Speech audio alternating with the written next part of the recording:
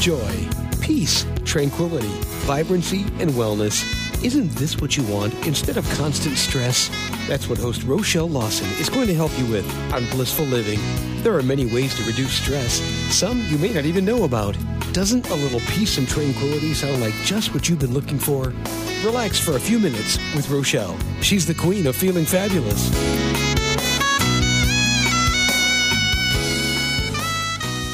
Hello, everyone, and welcome to Blissful Living. I am Rochelle Lawson, the queen of feeling fabulous, and I am your host for today's show. And today's guest is going to share with us something that we haven't discussed in a while on the show, and it has to do with the complexity of eating, the myths, the fads, and the facts behind what we eat, how we eat, and basically why we eat. I want to tell you a little bit about the guest. The guest is named Dr. Charlie Seltzer, and he is the only physician in the country. Wait, hold on. Let me go back.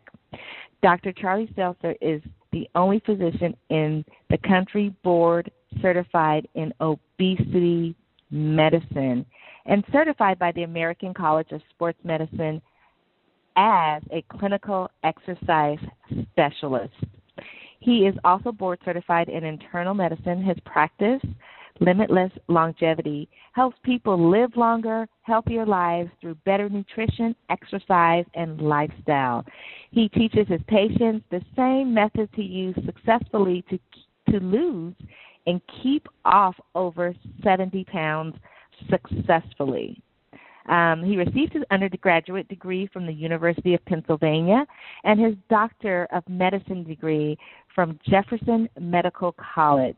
He completed his residency in internal medicine, where he was voted Outstanding Senior Resident of the Year. And the reason why it's so nice to have him as a guest on today's show is because a lot of us suffer with the madness behind the world of eating, and it's really nice to have an expert on the show that can actually help you figure out what is factual, what is myth, what will work and will not work, and how you can be successful with maintaining and managing your weight. So I would like to take this moment to welcome Dr. Charlie Seltzer to Blissful Living. How are you? Great. I appreciate you having me on the show. Well, we appreciate you coming on to the show and taking time out of your busy day to talk to us about this really fascinating area. You know, as I go out each day, I'm so cognizant of weight. You know, it goes with being a nurse, I guess, being in the medical profession, but I'm so cognizant of it. But what I've noticed lately is that with all this information we have out there about what we should eat and how we should eat healthier and exercise and take really good care of our body, it seems that our American public, our American society is doing a very poor job of that because I see more and more and more obese people, and I don't mean slightly obese or just thick. I mean grossly or morbidly obese, you know, walking around, and they just seem to be okay with it. And so I want to ask you, with regards to that specific thing that I just talked about, what do you think is going on with our society today when it comes to weight management? Well, I think it's a combination of multiple things. First off, the message that people are getting, which is to eat more healthfully and exercise, is not lost on people. Everybody knows that. Getting somebody to do it is an entirely different story. So there are a million diet books out there, and they're all going to essentially say the same thing, which is eat healthier. Whether it's the Mediterranean diet or the Sugar Busters or whatever it is, they're all preaching essentially the same thing. Getting somebody to do that in a real-life atmosphere is much more difficult. When you add that to the fact that there's fast food restaurants on every corner and more unhealthy choices available than ever before, it becomes a losing battle. That, and whereas 30 years ago, in order to pick up food, if you wanted to go out, you have to go out and get it. Now it's delivered. Groceries are delivered. The activities of daily living have been shrunken tremendously, so people are not only eating more, but they're expending less energy. And that's a dangerous combination. Yeah, it's interesting. 30 years ago, I remember seeing children, outside playing. And I knew when I was growing up, we spent the majority, as much time as possible, outside doing something, running around playing. You didn't really see that many overweight kids, especially not the way they are today. And those that were slightly, as I like to use the loving term, thick. Those that were thick, they may have been thick, but they weren't like these kids are today. And so it just seems like this lack of activity and lack of mobility and lack of, getting out and doing stuff that we used to do back then has really diminished and has contributed, to this weight problem. But where do you put the responsibility on the person? You look in the mirror, you see you've gained 20, 30, 5, 10, whatever pounds. When does that person have to take responsibility for the actions or lack of actions that they're taking with regards to maintaining their weight?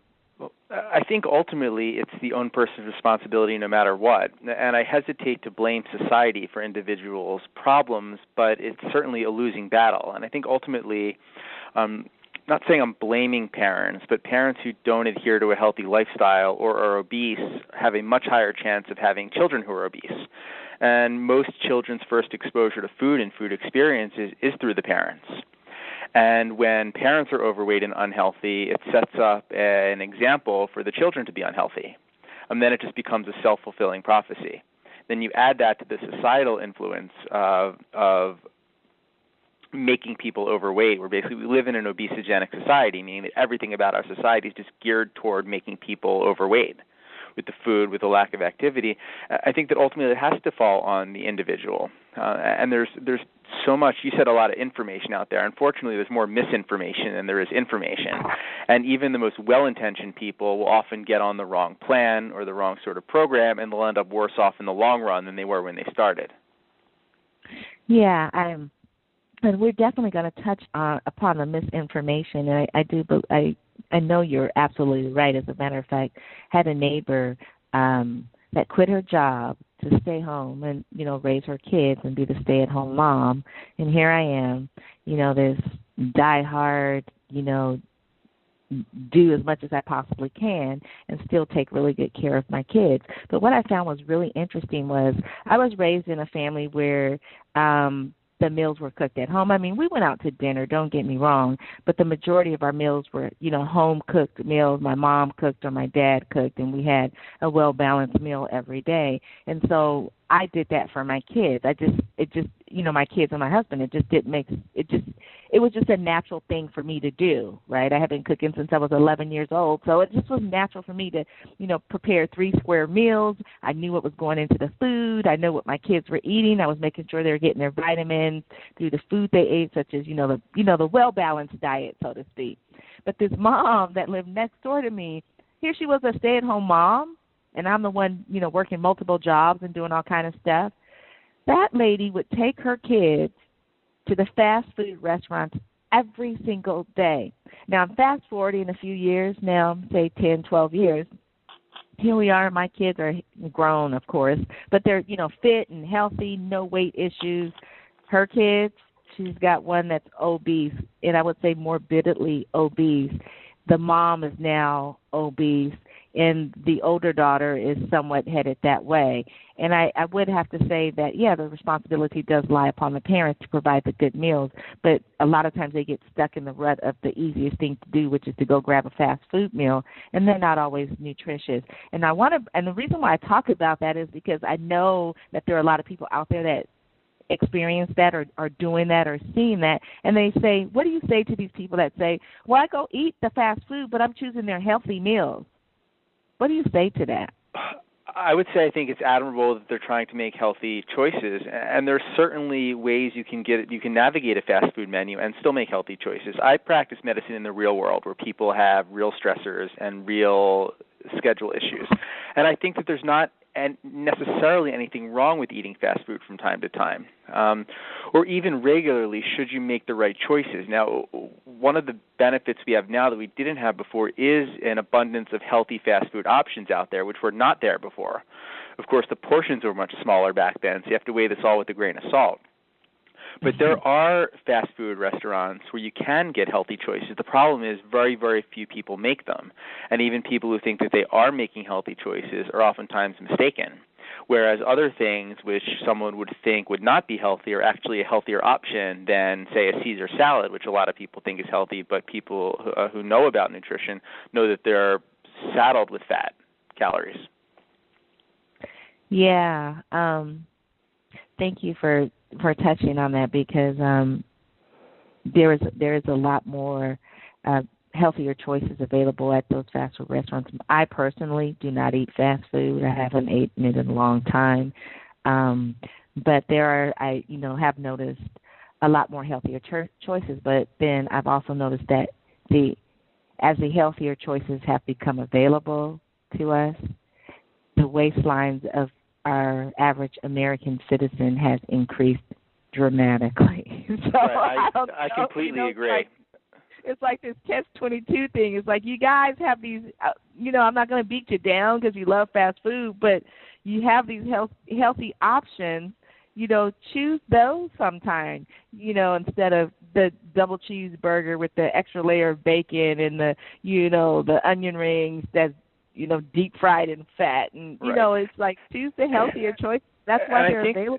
The people have the mistaken idea that it has to be an all-or-nothing type of proposition, meaning if they're not going to get the grilled chicken sandwich, then they might as well get a double bacon cheeseburger with a large order of French fries, and there's certainly some room in the middle.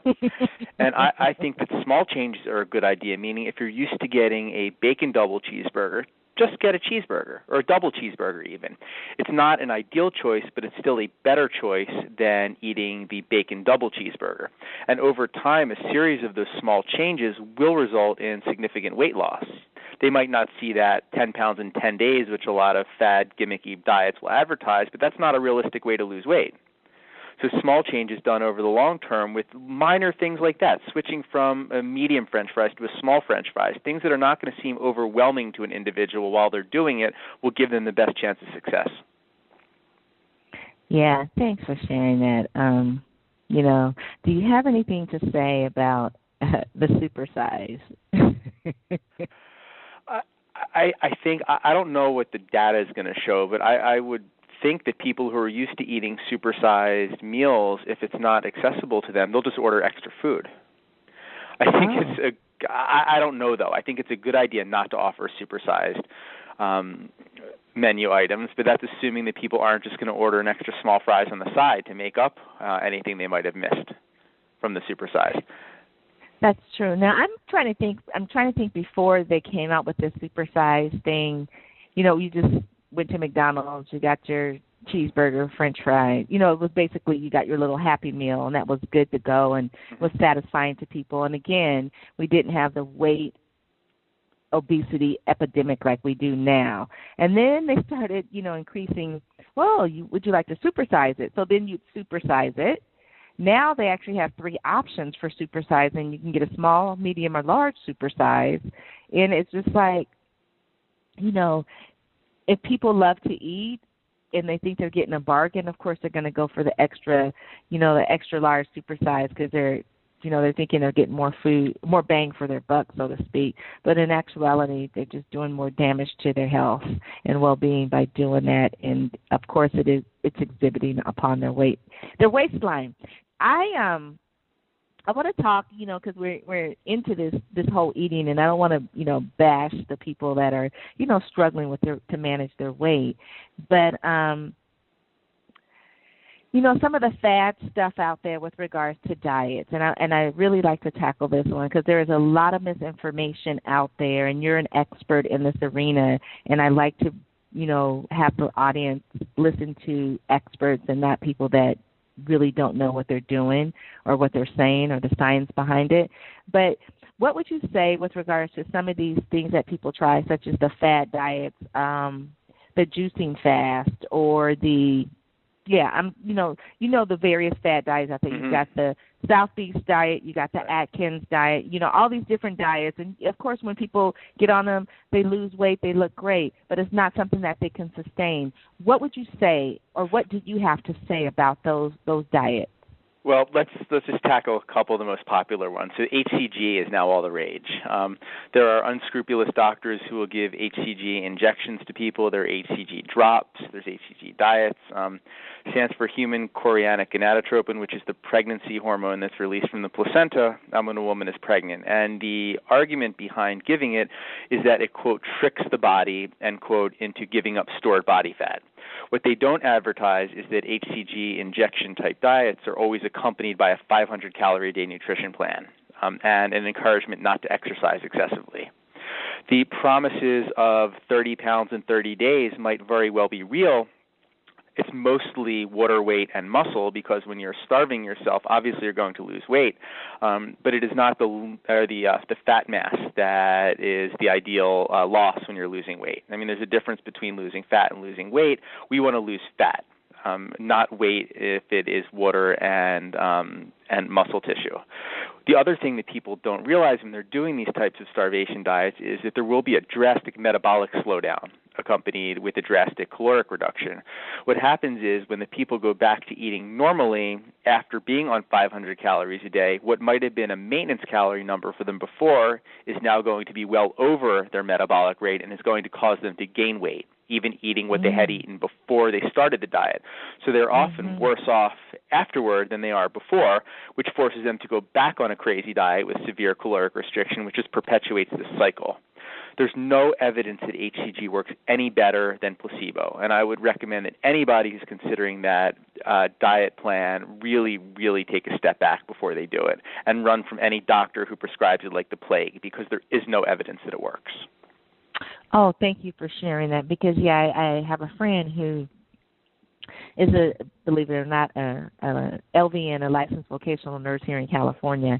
And so, you would think she would know better. And she started working out, and she mentioned these shots to me, and I'm like, girl, there's nothing that beats just good old-fashioned, cutting what you take in and stepping up your exercise. You will lose weight. I mean, I'm like, just come to the gym with me. I'll work you out. You'll lose weight, right? But she got into the belief that these shots were going to help her and so on and so forth. And really, they didn't. I mean, it helped, like you said, for a little bit, but then she had the rebound effect of where it didn't help. And she's like, well, I'm doing this stuff, and it should be working. And I'm like, it's not going to work because it's not something that's meant to work for you. It's not sustainable. It's not reality. It's not realistic for your body. And so, of course, she lost the weight, but then she gained it back. So then it was like, well, now I'm going to try the low-carb diet.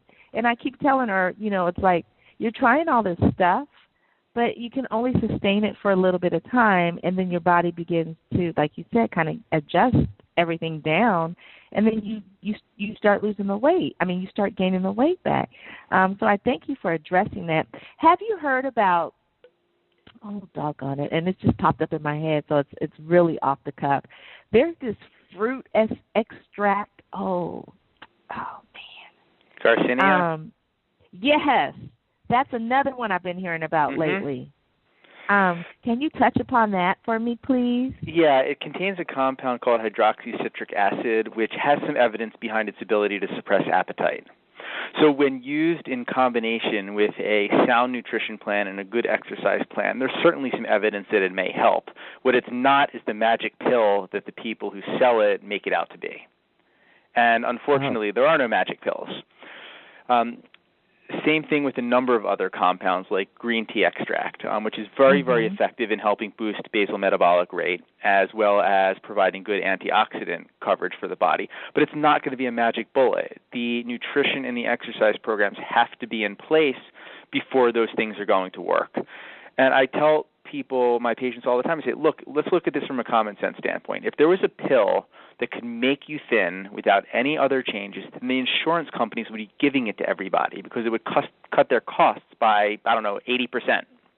Right. The fact that you have to go on a website, a special website to order this stuff when the government would probably be giving it out if it was an effective supplement. That tells me everything I need to know. Then there are I'm sure you've heard of Sensa, which is the stuff you sprinkle over your food, which is supposed to decrease. Okay. Yes. That's about as effective as trying to fix your computer by sprinkling glitter over the keyboard. There's no peer-reviewed literature that stuff works. And of course it does. You have to use common sense. It doesn't work. If it worked, everybody would be doing it. Major pharmaceutical companies would be giving it out. Or not pharmaceutical companies, I apologize. Insurance companies would be giving it out. The government would probably be giving it out. And it doesn't work. They will cite a study that they did, that the makers of Sensa did, that said that people who used it lost a significantly greater amount of weight than people who didn't. Problem is that study is not peer-reviewed, and I don't believe they're releasing it to anybody. So it's a secret study. Right. That says that a secret study funded by the company who did it with no independent literature to back it up, and it goes against most people's common sense. The problem is everybody wants a quick fix. Everybody wants an easy fix.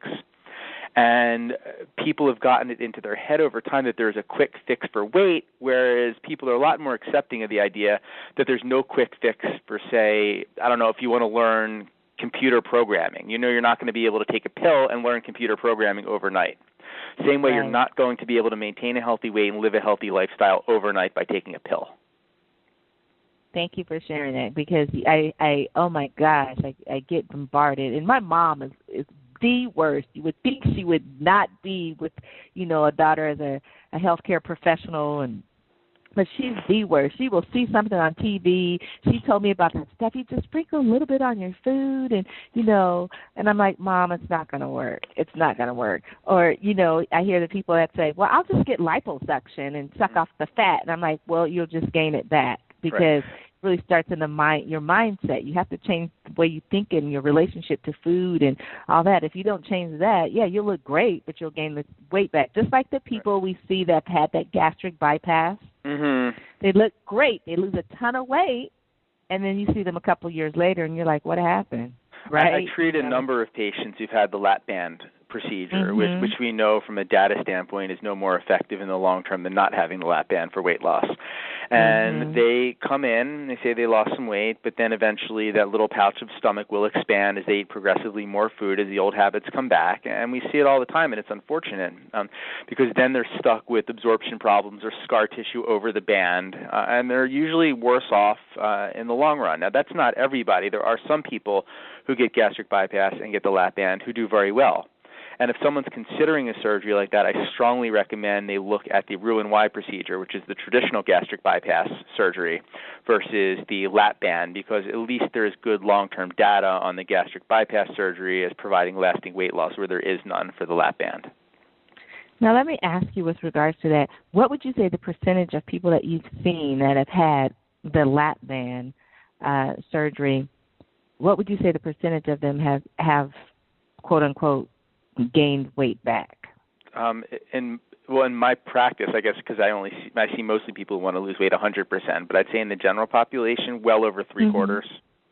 Yeah. And that's just an off-the-cuff estimate. I can't say that for sure, but that's probably about right. At least three-quarters. Yeah, I mean, just based on what I've seen and the people I know, and that have had both the gastric and the lap band, I would have to agree with you. Now, I want to shift a little bit, because I know you mentioned a little bit about supplements, and let's just go back to that just for a minute. I want to ask you this really direct question. Do supplements really help people to lose weight? The answer I'm going to say is yes, they do. They do not make people lose weight, but they can help people lose a little bit more than they would without them. And are there any, in particular, any supplements that you recommend just, without, doing your physical assessment of the patient or whatever? Yeah, is there anything that you would just generically recommend that people could grasp and say, hey, let me try that, doctor? I do. I think that most people don't eat enough protein, and we know that whey protein has a number of physiologic benefits, including appetite suppression, an ability to increase lean muscle mass, an ability to regulate insulin levels, which will then in turn decrease risk for diabetes, increase muscle protein synthesis, and the more muscle one is carrying, the less chance they have of getting diabetes or breaking a hip for that matter. And it's a nice way to supplement. We look at the volumes of research that show that supplementing with whey protein after a workout is helpful in a number of ways. It becomes a no-brainer, providing somebody's kidneys are healthy. And that's why I recommend everybody, before they try any sort of supplementation program, go to their doctor and get the kidneys evaluated. If they can, using a microalbumin to creatinine ratio or a urine for microalbumin, which can detect kidney issues well before a kidney problem might show up on a traditional blood test. Okay, so you guys out there listening, he did get a little bit technical. Me as a healthcare professional, I totally understand what he's talking about. But what he's specifically referring to is your kidney function and how well your kidneys function. And what he's suggesting to you guys is that before you try any of these supplements, just go to your doctor and have a test performed where your physician can get the results back and measure the exact function of your kidneys, so that you don't tax your kidneys if they are having little problems, filtering what they're supposed to do within your body. So it's something simple you can do. Just a urine, you urinate in a cup, and they can really test that and see how well your kidneys are functioning, because you don't want to start something like this or take a supplement if your kidneys are not really functioning to their the best that they can, because it can cause other problems within your body. So I'm glad you mentioned whey protein, because I am an advocate, and I work out, and I do take my whey protein, and I love it. But before I discovered it, I just would work out and just, have kind of like this drain. I typically am the type of person that when I do a lot of cardio, the weight will just slough off, and then I'm naturally thin, so I really look really thin. But the whey protein has helped me to sustain that muscle mass that I'm seeking, of course, and it's really nice. It really goes through my system really well, and my body is able to really process it and handle it. And I love how it keeps my blood sugar levels even without the peaks and valleys that other things can sometimes cause. So thank you for mentioning the whey protein, because I know there are a couple people out there that are taking protein shakes, and some of them have whey protein and some of them don't. So if you are out there doing that, you might want to switch to something with whey protein. It's going to be way better. Right. And a whey isolate, or a very finely filtered whey, will not have any lactose or gluten in it. So for people who are lactose sensitive or gluten intolerant, can get away with using whey protein most of the time. Yep, that's probably why it works so good for me, because I am lactose intolerant, and it just, until I came across it, I tried a couple other things, and until I came across this particular protein shake that I make for myself, I was having significant issues, but now I feel fabulous, and I have that sustained energy because my blood sugar levels remain balanced, throughout the day. Now, what is the best way to lose weight, would you say? The best and most efficient way to lose it and sustain it? Okay. The best way to lose weight and sustain it is to find a particular plan that you can adhere to for the rest of your life, which creates a slight calorie deficit while you're losing weight. So to give somebody a printed out plan before meeting them is akin to me giving them my reading glasses and saying, here, read from these. It's necessary for each person to figure out what they need to do to lose weight. And that's why I encourage people, when they're trying to lose weight, not to eliminate anything they plan on doing once they get to their goal weight. For example, if somebody is a regular wine drinker, the worst idea I've ever heard would be for them to try to stop drinking wine altogether until they hit their goal weight and then resume drinking it in some sort of moderate fashion, which works really nicely on paper but does not work in the real world. The trick there is to figure out a way to lose weight such that you're doing everything you plan on doing for the rest of your life. That way, when you hit your goal weight, nothing has to change. So if somebody comes into my office and they weigh 250 pounds and they want to weigh 150 pounds, I say, let's start making choices and lifestyle modifications so that once you hit 150 pounds, you don't have to change anything. Versus, okay, I'm at my goal now. Now let me try to reintroduce the 5,000 things that I've eliminated for the past 3 months and try to do it in such a way that I'm going to be able to maintain my weight loss. It's not going to work. So as a practical matter, it's a good idea to try to figure out how many calories a day your body needs. And I have people do this very simply by weighing themselves in the morning on what I call day 0, tracking everything they eat for the week, weighing themselves again at the end of the week in the morning, and looking at the average number of calories they've eaten throughout the average number of calories per day throughout the week. And if their weight at the beginning of the week and at the end of the week is the same, then that's the number that they need to maintain their weight, and eating slightly less than that will cause a weight loss. If they've lost weight, then they know that their basal caloric requirements are slightly more, and they can probably just continue doing what they did for that week. Similarly, if their weight is higher at the end of the week, they know that they're eating more than what they require. And that's just a really easy way to do it, and then making slight dietary modifications in order to slowly bring that number down is the best way to lose weight and sustain it, because you shouldn't be making any major radical changes. Perfect. I love that. I want to touch upon one thing that I recently heard from a physician. Actually, I have a couple of physician friends, but this one, he said that the fact of the matter, the solution to losing weight is to eat 500 calories less than what your body requires, or what you're taking in on a normal basis.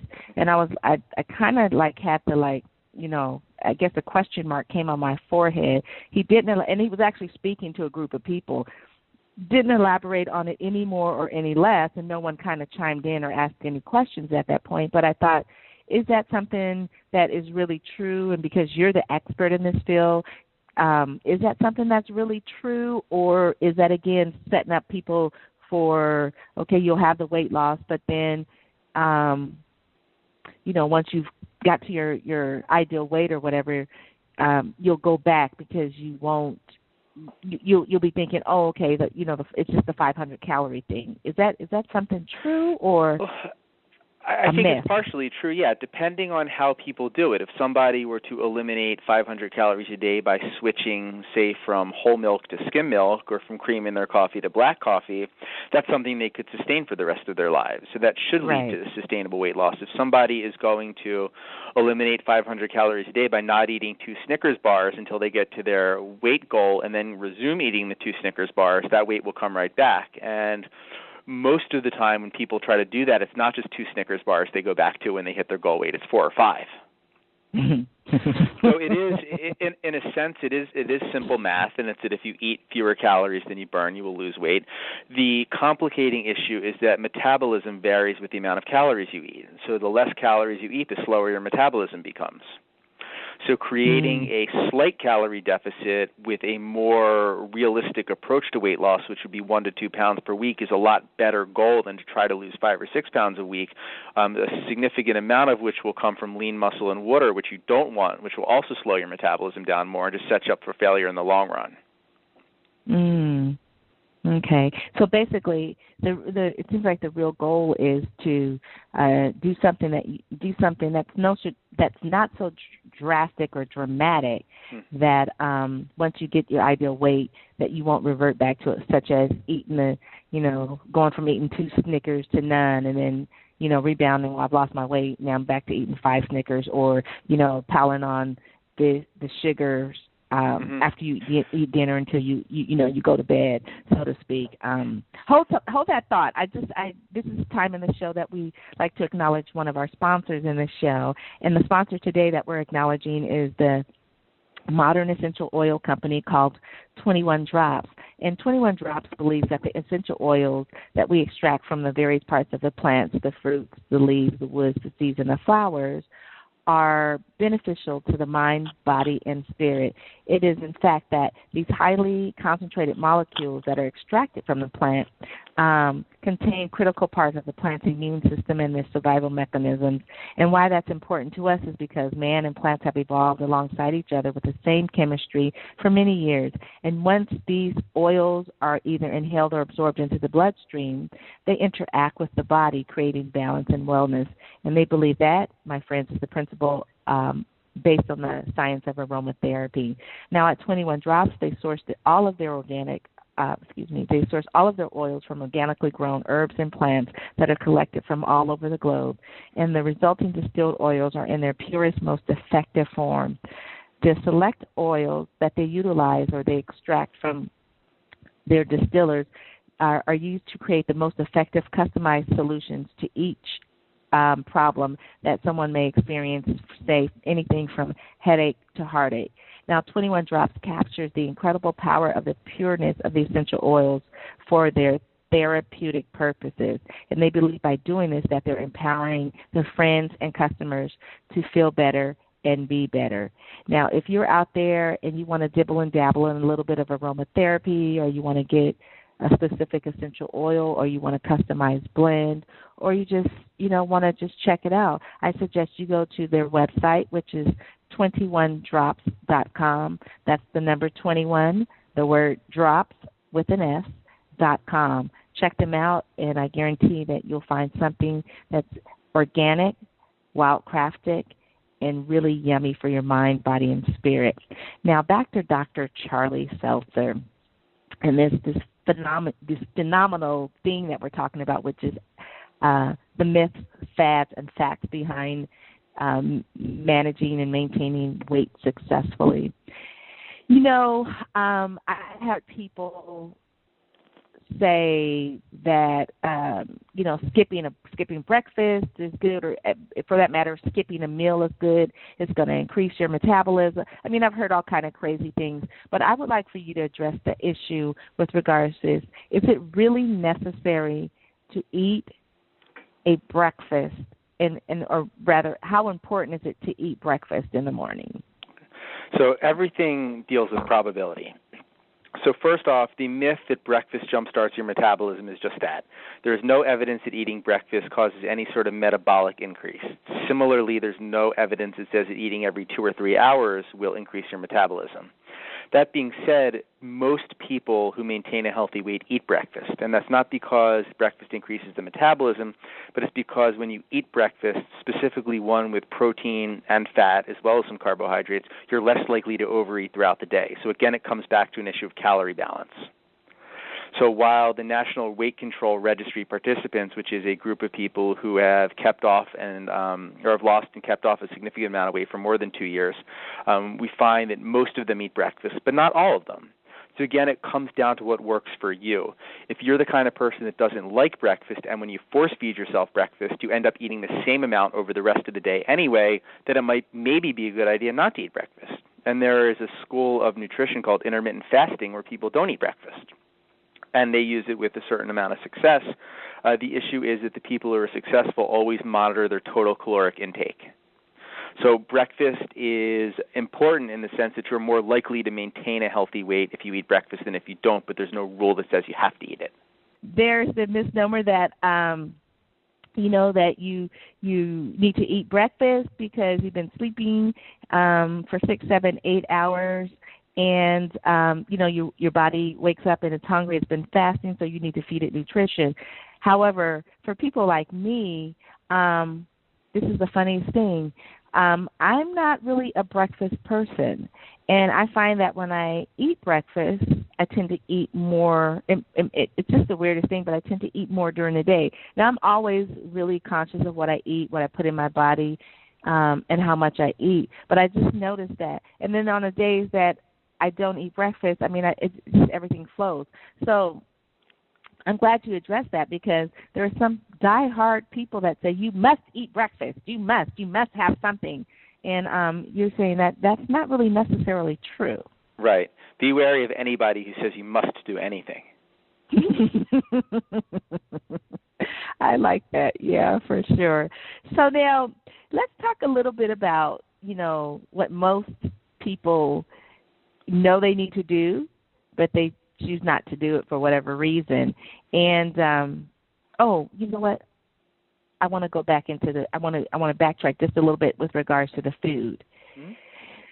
What do you say about all this information that is coming out about the food that we have available to us, from the GMO food to the processed food? Can you touch upon that? Because that's a big one that I'm hearing now, all the GMOs and, the issues with the processed food that seem to be what most people reach for first. Can you just touch a little bit on that? Well, we know that people who eat more processed foods are more likely to be overweight. And it's also a lot easier to overeat from a caloric standpoint eating processed foods than it is from natural foods. Anyone who's eaten a bag of potato chips know how easy that goes down versus eating 2 pounds of broccoli. So I recommend that, all other things being equal, always choose the unprocessed route. Now, the GMO thing is really interesting, and I just don't know right now what the long-term data is going to be on that. Mm-hmm. Meaning, are genetically modified organism consumption going to cause cancer in 10 or 15 years? I don't know. I hope not, but I wouldn't be overly surprised. Right. I think that, as a general rule, it's better to eat non-GMO types of things, but I would rather see somebody maintain a healthy weight eating some processed foods and eating GMO foods rather than strictly being completely organic and weighing 400 pounds. Because the risk of premature death from heart disease and diabetes is a lot greater, at least in my eyes, in getting a weird kind of cancer or something from eating a GMO or a processed food. Yeah. Thank you for sharing that, because that's a big one that's coming to the forefront. We have these peaks, these cycles that come through, and that's a big one right now. Now, I know a lot of people do this, and I know you know this too. They will go to McDonald's. Sorry, McDonald's, I'm using you, but you're the most prevalent around the world. They will go to McDonald's, they'll get their meal, and then they'll get a large diet soda. And they say, well, I've got this meal, but look, I'm drinking a diet soda. Or, we'll have a salad and a diet soda. I can't stand diet soda. I think they should be outlawed. What do you I'm being a little cynical here, but do you think that diet sodas are a contributing factor, or for that matter, diet or just soda, period? Do you think it's a contributing factor to the obesity that people are experiencing? Regular sodas, absolutely. Diet sodas, no. And I know that I'm a little bit controversial on my view of diet soda. At least in my practice, 19 out of 20 people will experience a calming of their sweet tooth and their sweet cravings by drinking diet soda. The 1 out of 20 will drink a diet soda and then get cravings for real sugary foods. Mm-hmm. That 1 out of 20, I say avoid diet sodas. The other ones, I say your chances of dying from being obese and having diabetes and heart disease are 1,000,000 times greater than your chances of dying from getting some sort of weird cancer by drinking a few diet sodas every day. Again, real world versus fantasy land. In the real world, whatever you need to do to maintain a healthy weight and calm your sweet tooth is more desirable than eating tons of extra food and carrying around too much body weight. I, having struggled with obesity for most of my life, I know that a diet soda will calm my sweet tooth. Mm-hmm. And I know that I'm not a lab rat, and I'm not drinking the equivalent of 5,000 of them per day, so my chances of having any problems are less than my chances of having issues from diabetes and heart disease from trying to drink only water for 3 days and then eating 6 pints of Ben & Jerry's because I feel so deprived. You had to go to the Ben & Jerry's. You had to bring that in. And actually, the thing you mentioned about the value meal and the Diet Coke, it's a medical term called the Big Mac and Diet Coke syndrome. And a lot of the studies that connect diet sodas with being overweight are relational studies. They're not causative, meaning that because people who are overweight drink diet sodas doesn't mean it's the diet sodas causing them to be overweight. And when you pick apart those studies and look at them, despite what the media says, you'll see that it's not the diet sodas causing the weight gain. It's the people who are overweight tend to drink more diet sodas, and that's probably because of the Big Mac and Diet Coke syndrome, which is where you say, well, I got a Diet Coke so I can eat a Big Mac, or I just ran a mile or walked a mile and a half or exercised for a half hour. Now I can go eat cupcakes. It doesn't work like that. You can't outrun a bad nutrition plan. You can't out-exercise a poor diet, is the saying in the fitness world. Perfect. Thank you for sharing that, and a great segue into the whole thing about exercise and fitness. What do you say to people with regards to helping them get moving, helping them, because you have to move. There's nothing around that. You have to move. You have to physically get your heart rate up, and you have to physically get that metabolic rate up so you're burning calories. And the best way to do that is exercise. What do you say to people that struggle with that? Well, I tell them that resistance training is the most effective way over the long run to maintain a healthy weight, but that's also the most scary for people and the most foreign. When people are better at something, they tend to enjoy it more, and weight training is no exception. Like when someone goes and plays golf, by getting lessons, by learning how to do it properly, it will be more fun for them to play golf than if they just went out and hacked it around every once in a while. Similarly, with weight training or resistance training or exercise in general, if you learn how to do it right from the start and become skilled in it, it's going to be more fun and you're going to enjoy more beneficial effects from it. So while people, women especially, go into the gym and they look at the giant weight section and then they jump on the treadmill and walk and are disappointed in their results, by learning how to weight train properly, either using a personal trainer or somebody who knows about a physical therapist or even a friend, although I hesitate to even say that because most people don't lift properly, they'll start to enjoy it, and they'll start to see changes in their body that will occur much faster than by just doing some low-intensity cardio, which is not the best way to burn fat or change your body.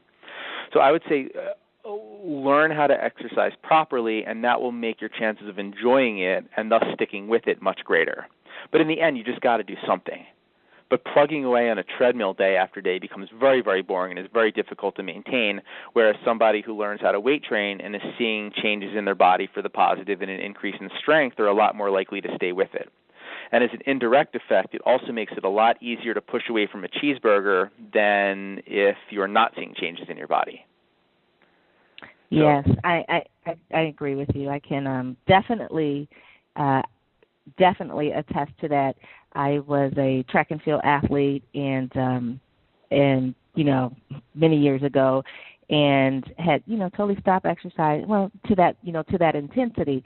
However, about 15 years ago, I decided I needed to go back, and get my exercise ready, just so I could feel healthy. I knew my family genetics with regards to health care, health and well-being, and I didn't want to be a victim to quote unquote the genetic syndrome. So went back to the gym. Was really interested in weight. Now I was always a skinny kid, so when I was running track and field, I was doing it, but I was doing it because it was part of my program.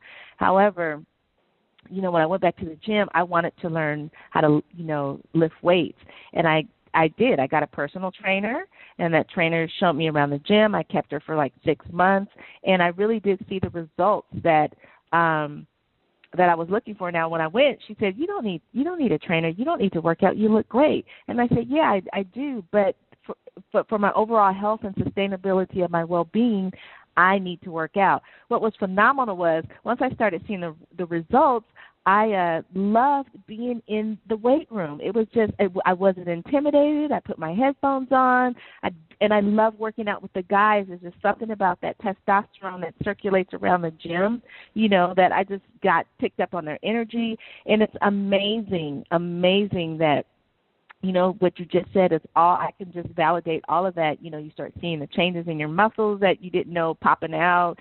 You start, seeing the fat loss or, cellulite, and people start complimenting you how well you look. You look so fit, and it really does sort of stroke your ego to keep you going because it's something you like to do. You're seeing the results quickly, and it's not so tenuous. But what was really amazing to me was I was sitting, doing my cardio warm-up, so to speak, and I saw this elderly lady, and this lady had to be at least 75.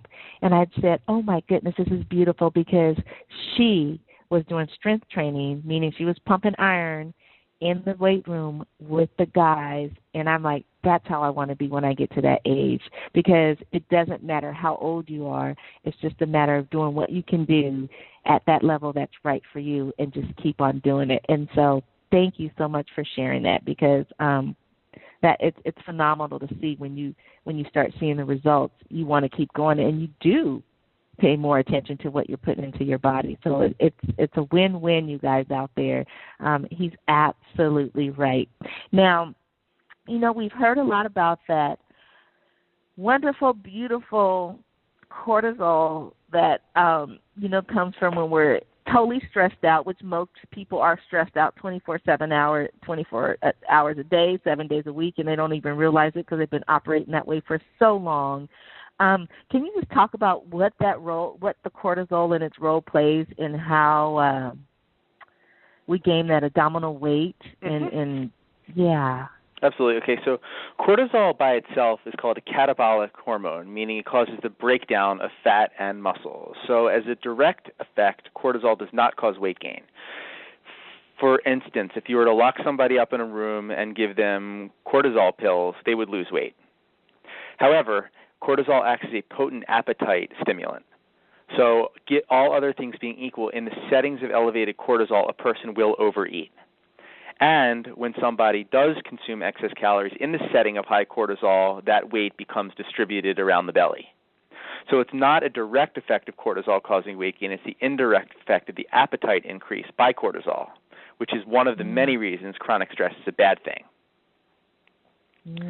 So commercials like for Lipozene or whatever they might be. Yes, I'm sorry I was going to mention that. Sorry to call them out, but I am, because I think that what they're doing is irresponsible. To say that you can target cortisol and target abdominal fat is mostly inaccurate. There's no way to spot reduce.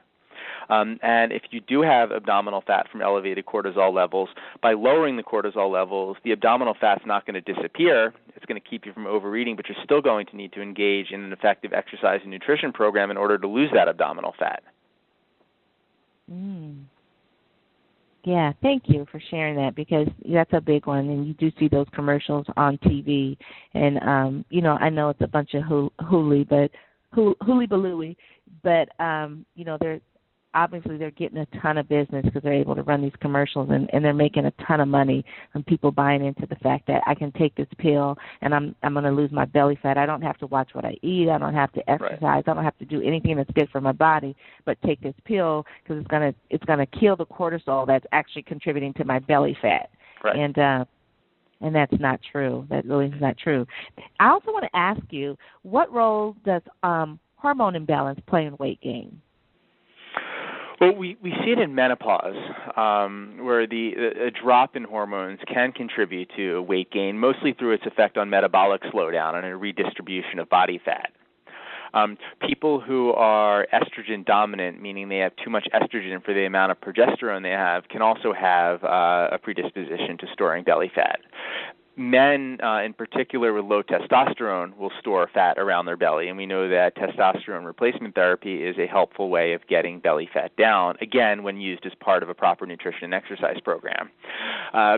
Thyroid disease, either overt thyroid illness, like clinically diagnosed hypothyroidism, can cause a metabolic slowdown, which can then predispose somebody to gaining weight, even if they're eating the same amount they had been eating before.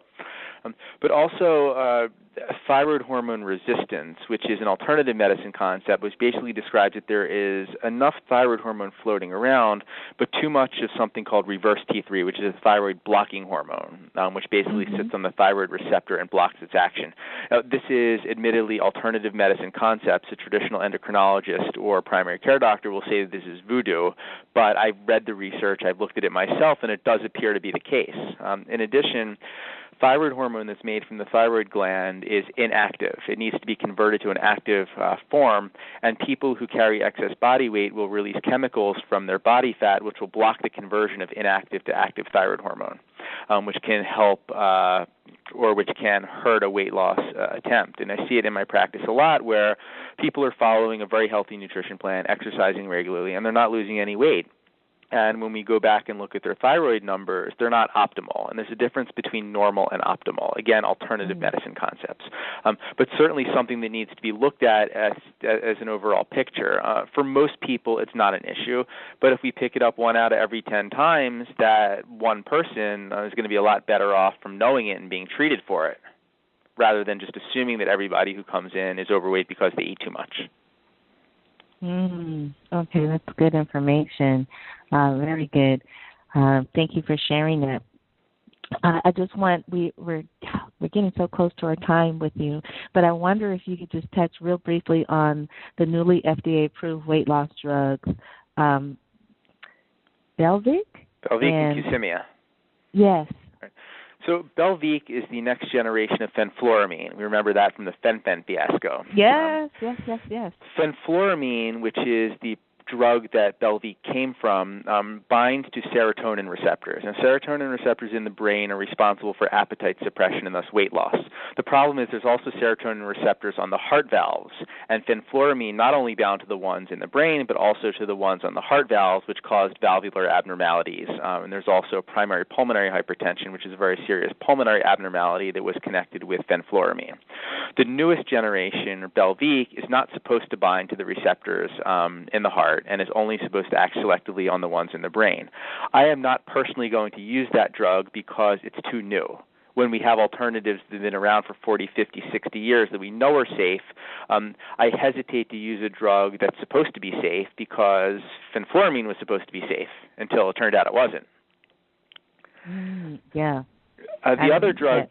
The other drug, Qsymia, is just a combination of phentermine, which is a very, very effective and safe appetite suppressant, as well as Topamax, which was traditionally an anti-seizure drug, which is now used mostly for migraines and chronic pain, which has potent weight loss effects, mostly through its ability to moderate binge eating behavior.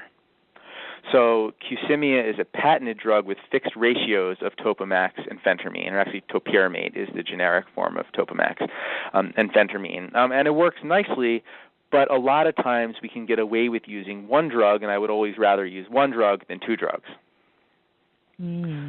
But often, and the other advantage of using the drug separately is you can titrate or adjust the individual doses of each one without having to change both of them, which you would run into when you're using Qsymia.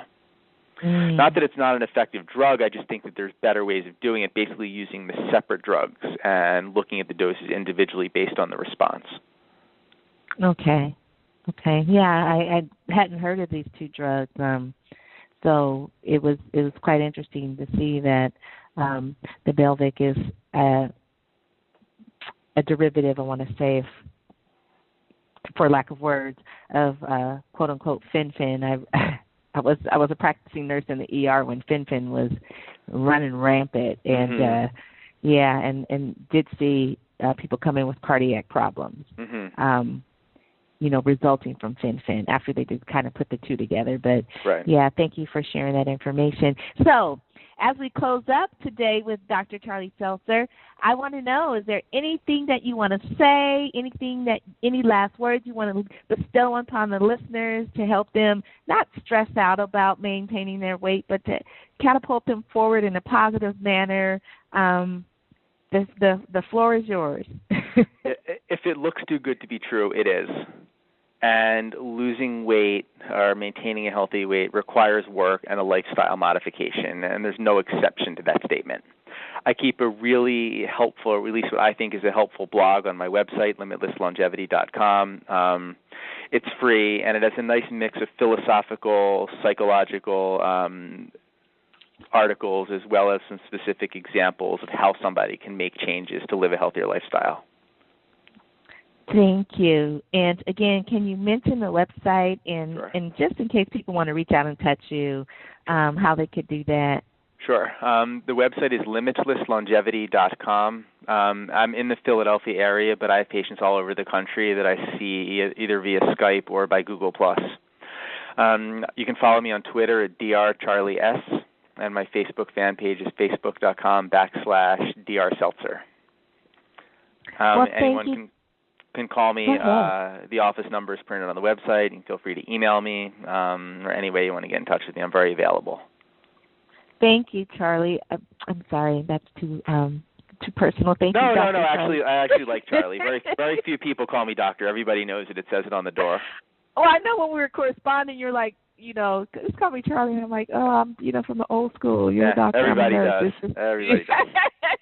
Thank you so much for bestowing this wonderful information about a very, very important subject that is really, really stressing a lot of us out even more, as well as, causing chaotic havoc on our health and well-being. I really do appreciate you taking time out of your day. I know you're a busy gentleman, and, we've taken you away from your time that you have with your patients. So thank you so much for being a guest on the show.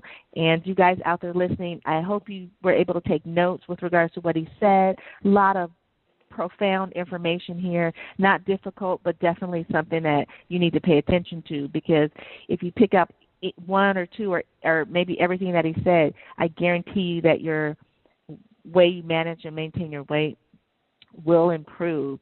And, of course, you can always reach out to him if you want to seek his help, because that's what he does. He is an expert. He is the expert in this field. So if you're having issues, please reach out and contact Dr. Charlie Seltzer, and I will definitely have all his information on the website for you so you can connect with him either way, okay? Now, as always, I love having you guys listen to the show, and I so appreciate you. Without you, there would not be me or this show. And I'm going to close for the day and wish you a fabulous week. I hope you have a phenomenal path ahead of you with regards to successfully maintaining your weight. And as always, I want to wish you peace to your mind, wellness to your body, and tranquility to your spirit. Until next week, be well and be successful, and make your choices with what you eat wisely. Take good care. This is Rochelle Lawson, the Queen of Feeling Fabulous, and you have been listening to Blissful Living. Bye for now. You can find out more about Rochelle on her website, Rochelle Lawson, Rochele Lawson, Lawson, or at healthhealingwellness.com. Or just click on her websites from the webtalkradio.net page right in front of you. And, of course, you'll want to come right back here next week for another episode of Blissful Living. Thanks for joining us.